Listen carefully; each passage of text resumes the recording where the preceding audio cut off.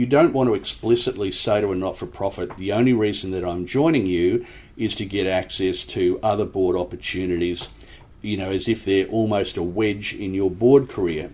They won't take kindly to that at all.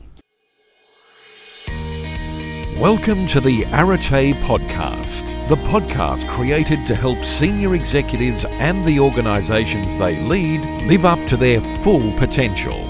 Join us for cutting-edge interviews with leading senior executive and board members across all industry sectors, and for practical tips to accelerate your executive career. And now, here's your host, Richard Treeks. Today, I'd like to have a talk to you about how to build a board career. And this is not only relevant for people who are just starting a board career, but also very relevant for people who perhaps have achieved one or potentially two board roles and are looking to grow out a full portfolio of boards to keep them occupied, sometimes after retiring from their executive life. Other times, people have a desire to move into a board career earlier in their life, and certainly with the increasing desire for diversity on boards, not only in terms of gender, but also age and other attributes. It is now a time where younger people are getting more opportunity to join boards, and certainly you shouldn't be discouraged if you feel that you are too young, although it would be fair to say that the opportunities for you commencing a board career will be more limited to a younger person until they've really built out their capability and reputation as a director. I get approached by people looking to build a board career literally every week, and some of those people are very frustrated, others are very excited, some are really in the early stages of doing some exploration, and it's interesting to understand people's motivations about why they want to move into a board career.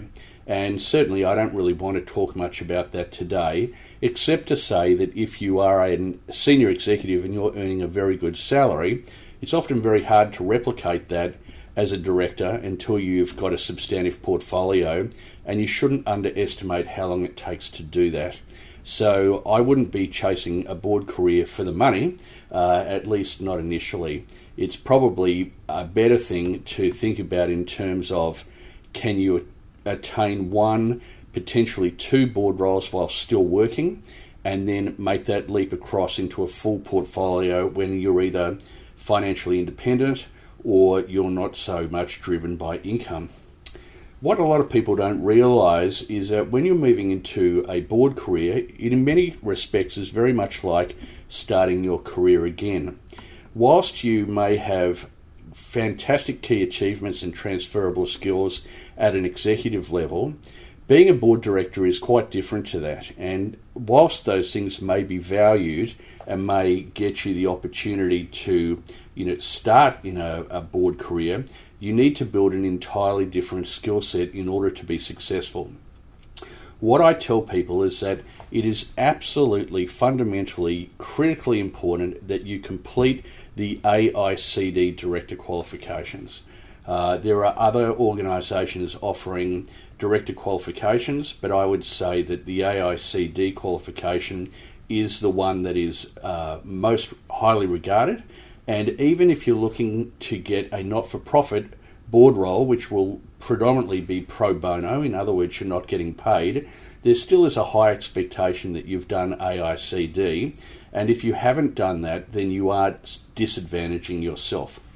So go out and get that qualification. It's not cheap, and it requires a strong commitment not only to attending the lectures, but more importantly, completing the assessment afterwards in order to qualify. And I see a lot of people who do the AICD course, but they don't do the qualification element, they don't do the exams and the assignment work, and then life gets in the road. They get a promotion, they go on a holiday, they have some things happening with their family, whatever it might be, and before you know it, a few months have gone by and they end up not doing the qualification completely, And if it's only partially completed, then it may as well not be completed at all. So go and do AICD, get the assessment done as quickly as possible, complete and finish the qualification, and then you're good to go. I call it a hygiene factor in that it's something that you have to do, but once it's done, it's done. As long as you maintain your AICD membership, then you should never need to do that again.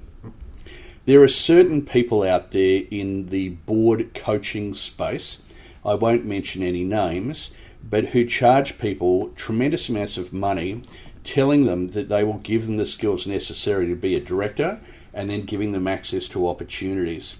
And I've had quite a few of these people come to me and tell me that they had been advised that the AICD qualification was not required. And I would say to those people that you need to think about the motivations of who's telling you that.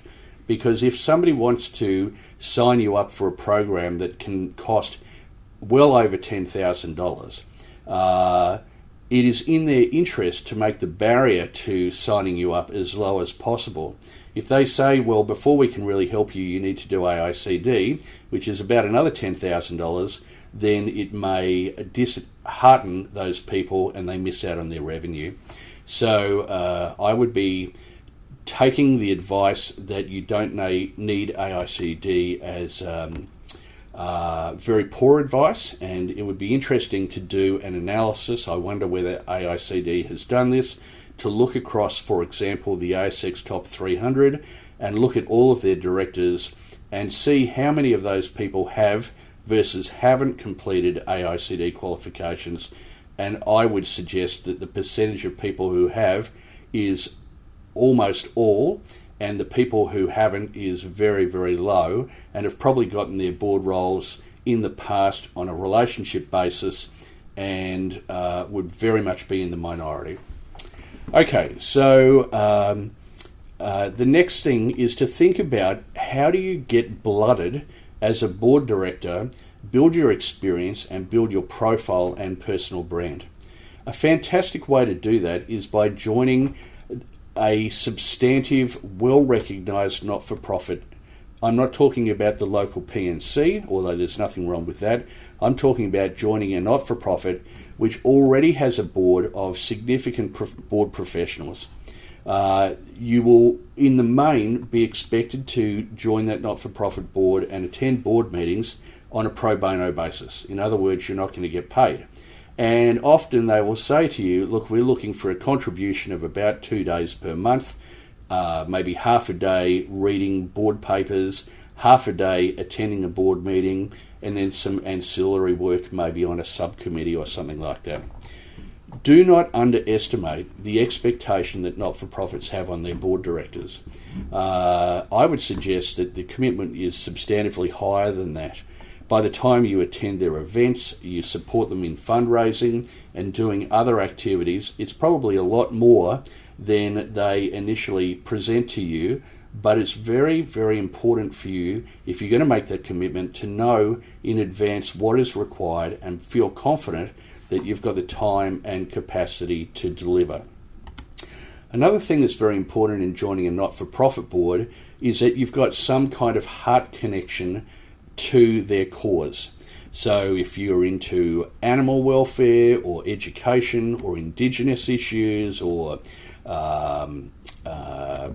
health issues, whether it be heart, eye, ear, whatever, it's great if you've got a personal connection to what they're doing. And in fact, many of the times that not-for-profits are interviewing and I suppose setting the specification their board directors should have for consideration, that will be something that's very important to them. For example, I've been responsible for recruiting almost the entire board, including a number of chairs, for Autism Queensland. And one of their prerequisites for consideration is that the person has to have some kind of history or personal involvement with autism.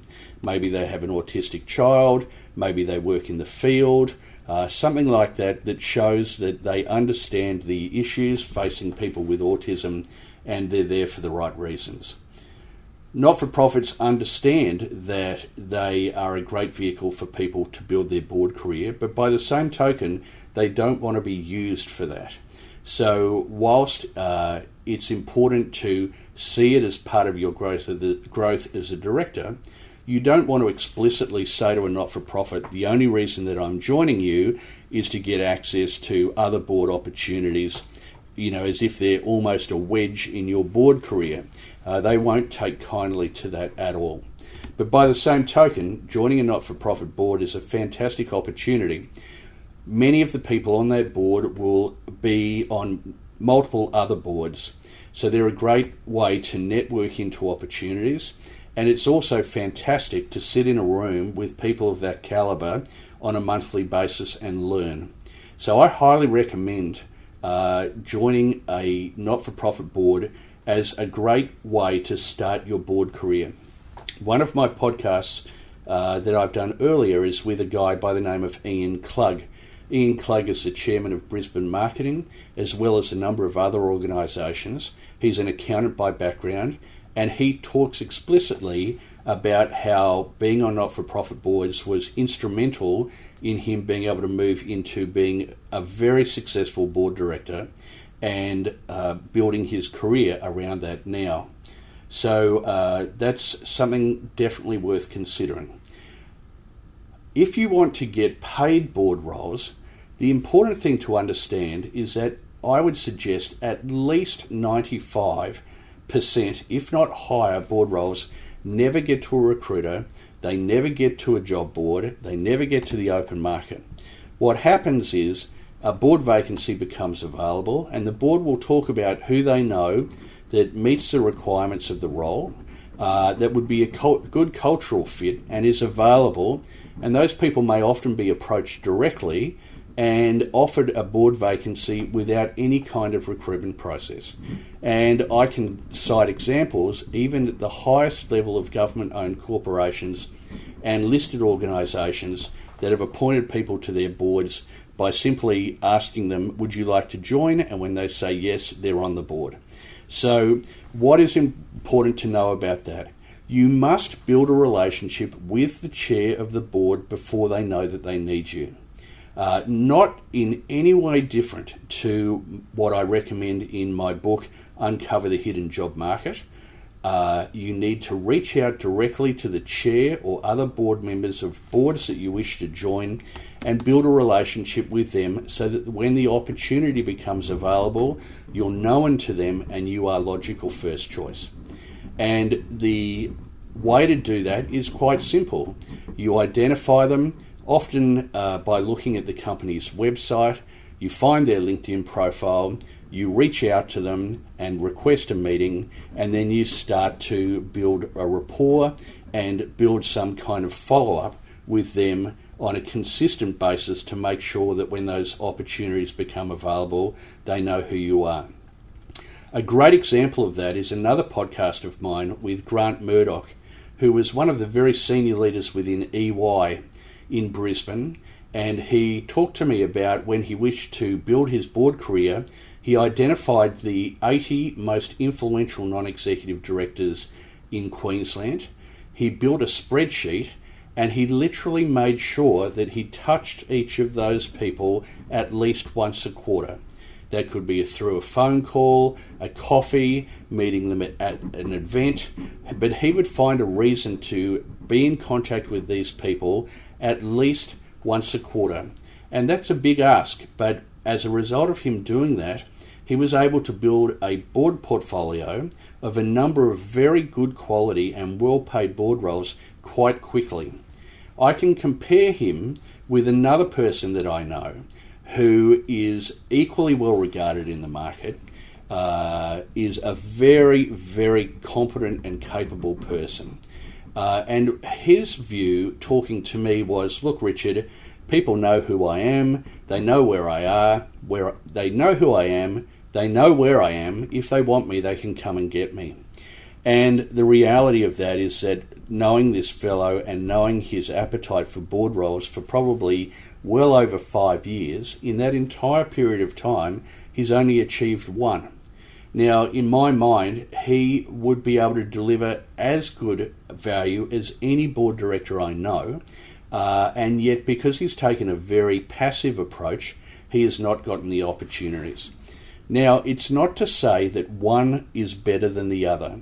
It's entirely up to you as to how assertive you want to be in building your board portfolio. But definitely those people who follow the structure from my book, Uncover the Hidden Job Market, and apply that in terms of building relationships at board level are extraordinarily successful. One thing to understand is that it's quite easy to get somebody onto a board. It's a lot more difficult to get them off a board.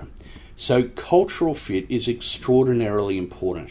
A chair in particular wants to know that if they invite you to join their board, that you will deliver the outcomes required, and you'll do it in a way that is amenable and fits well within the culture of the existing board members. Whilst they may want people who will challenge ideas and be assertive in terms of their responsibilities, they certainly don't want people who are going to be aggressive and antagonistic. So as a result of that, when chairs are making decisions about who they want to join their board, they will often err on the side of caution and appoint people who they know. I've recently recruited for a particular organisation for their board. This is the third time I've done it in about 3 years. These are paid board roles. And in each instance, I was asked to go out with a certain set of parameters in terms of background, skill set, etc. Was able to present a very strong and broad shortlist of candidates, and in each instance, the chair ended up appointing somebody that they know. So those people were on my list. It's not to say that they were better than anybody else on my list, but because of that personal relationship, they ended up getting the job. So I can't underestimate how important it is for you to have these relationships. Now, going to AICD events is not going to be the way to do this. The top board directors won't go to those events, or rarely, because when they go to those events, they get literally hammered by aspiring board directors wanting to join their board. So, for example, if the chair of Suncorp was to go to an AICD meeting or an event, the last thing that person would want is 50 retired school teachers saying, "Hey, I've done the AICD qualification, I'd love to join Suncorp's board, how do I get on your board?" Now, I mentioned Suncorp just as an example. I'm not putting words in the chair's mouth, but fundamentally, they are not participating in those kind of events. That's not to say that those events aren't worth going to. They definitely are from an education and networking point of view, but you're not going to meet the people there that are the key decision makers in building your board career. You have to do that on a personal one-to-one level, and again, without reiterating it, the way to do that is to get on their radar, build rapport, and then just stay in touch with them. Not to be aggressive about it, but just to be on their radar by staying in regular contact so that they get to know you and get to trust you for joining their board. I think it's unrealistic for somebody to say, "I've completed AICD qualifications, I'm going to join an ASX Top 50 board." You would need to be extraordinarily lucky and have an extraordinarily rare and highly valued skill set for that. So what you need to do is to think about, how do I incrementally grow the level of board that I'm on so that I can achieve the level of board success that I'm looking for in the future. Now, that might mean a not-for-profit board, it may mean joining a small to medium enterprise that would value your skill set, or it may mean joining a junior ASX, and then over time, as you build capability and personal brand, larger opportunities will be made available to you. One thing to think about in relation to this, though, is to not get pigeonholed. If you end up joining 5 not-for-profit boards, then you'll probably only be considered as a not-for-profit board director. Similarly, if you join 5 privately owned boards, you may not get an opportunity to join an ASX board. Now, it's not to say that everybody wants an ASX board or wants an ASX top 50 board. You might be very happy working in the private space. But if you do have aspirations to incrementally get on larger ASX organisations boards, then you need to make sure that you've got good diversity in your portfolio and that you are continuing to strive for the next rung. I know many very successful board directors who may have 4 or 5 private board roles and they are unable to crack into the ASX market. I know many other people who may be only on 1 or 2 boards, but they are very well regarded ASX organisations. And again, not to say that one is better than the other, it's just to say that if you need to have a plan and a goal in terms of what you want to achieve as a board director.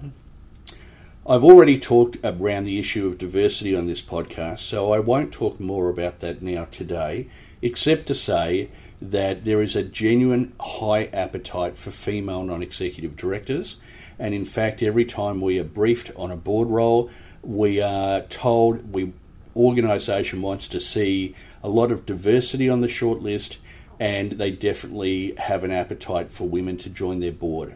So this idea of male, stale and pale, meaning men who are white and old, getting less opportunity to join boards, that is definitely true if this is your first board role. But if you're already established in a board career, I wouldn't be concerned about that. Anyway, I hope this podcast has been useful. Please read my book, Uncover the Hidden Job Market. Please register with our opportunities page to get alerted to board roles as they become available to us. I would also recommend that you subscribe to the AICD Board Opportunities page, which costs a bit of money, I'm not sure, a few $100s, because a lot of the people who are advertising board roles there don't get a high volume of quality candidates. And in fact, I've advertised $60,000 a year listed board roles there and been completely underwhelmed with both the quality and quantity of applicants. And yet when I go out to the market of board directors that I know, the level of excitement about joining these boards is high. I say to these people, why did you not register through or why did you not apply through the AICD website? And they say to me, look, Richard, I don't bother looking there because 19 out of 20 board roles are either pro bono or are just not of a high quality. So they don't look. But the reality is there are good board roles there. And so if you're prepared to take the time to sort through the chaff to find the wheat, I think that that's the right saying, there will be board roles there that you will be properly qualified for, that are paid and are definitely worth applying for. And again, I know some non-executive directors who have picked up more than one paid board role purely through the AICD website on this basis. So good luck with building your board portfolio. If I can be of any assistance, please do not hesitate to contact me, and have a fantastic week. Thank you for listening to the Arete podcast with Richard Triggs. We frequently feature guests from organisations we are currently recruiting to build the company brand as an attraction strategy for candidates. If you would like to promote your organisation's brand as an employer of choice, please contact Richard directly on 0403 588 517 or via email richardt@areteexecutive.com.au. The Arete podcast is brought to you by the Experts On Air Podcast Network.